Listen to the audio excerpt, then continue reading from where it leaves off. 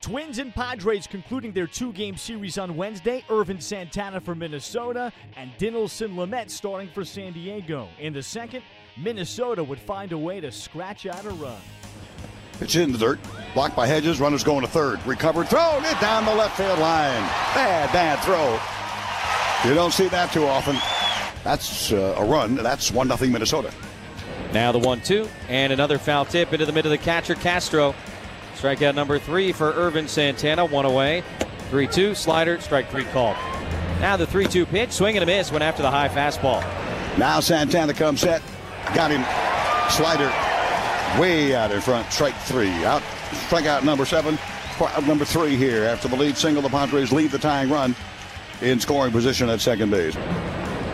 Ready to go, and this pitch to Hedges is hit high and deep to left field. Rosario is racing back at the wall. It is gone. Austin Hedges ties the game.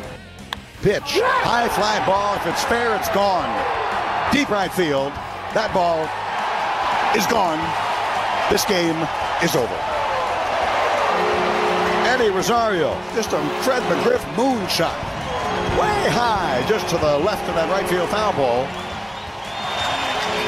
Mauer will score ahead of him, not that it matters. 3-1. Minnesota is the final.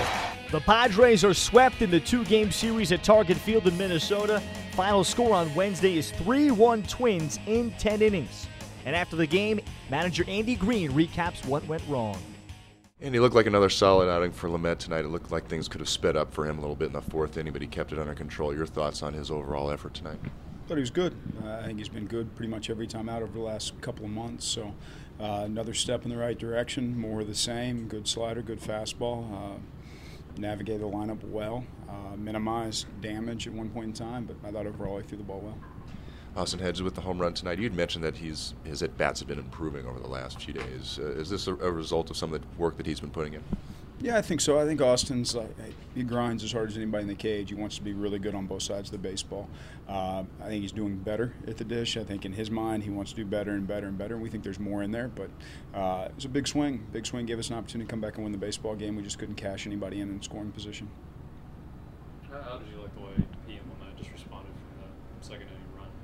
Yeah, I thought it was great. I mean, for me, we throw the ball away in that situation. You give up a run, and then you pretty much shut them down the rest of the way. I've seen him a few times get into that seventh inning and kind of labor a little bit, but he probably deserved more of a leash. But we had a very fresh bullpen at that point in time, and we wanted to use some guys today with the off day tomorrow and off day 2 days ago. So I felt good about pulling him out there, but the way he was throwing the baseball, he could have navigated that seventh as well. How's Buddy Bellamy doing after taking that ball to place? He's fine. It's new definition of keeping your eye on the ball. Have you noticed the league adjusting to Phil Maton since he's gone through his rookie season up here? Yeah, that's not the greatest located pitch right there. He's a very good fastball hitter there, and I think if we probably had to do over again, 3-1 count, we'll live to face Buxton and keep going and spin him and see what happens. But Rosario turns fastballs around as well as anybody, and that was a fastball kind of where he wants it more than anything. So miss the spot, and you pay the price in this league if you miss spots. The Padres get a day off before starting a series in Colorado Friday, while on Thursday the Twins start a home series with the Blue Jays.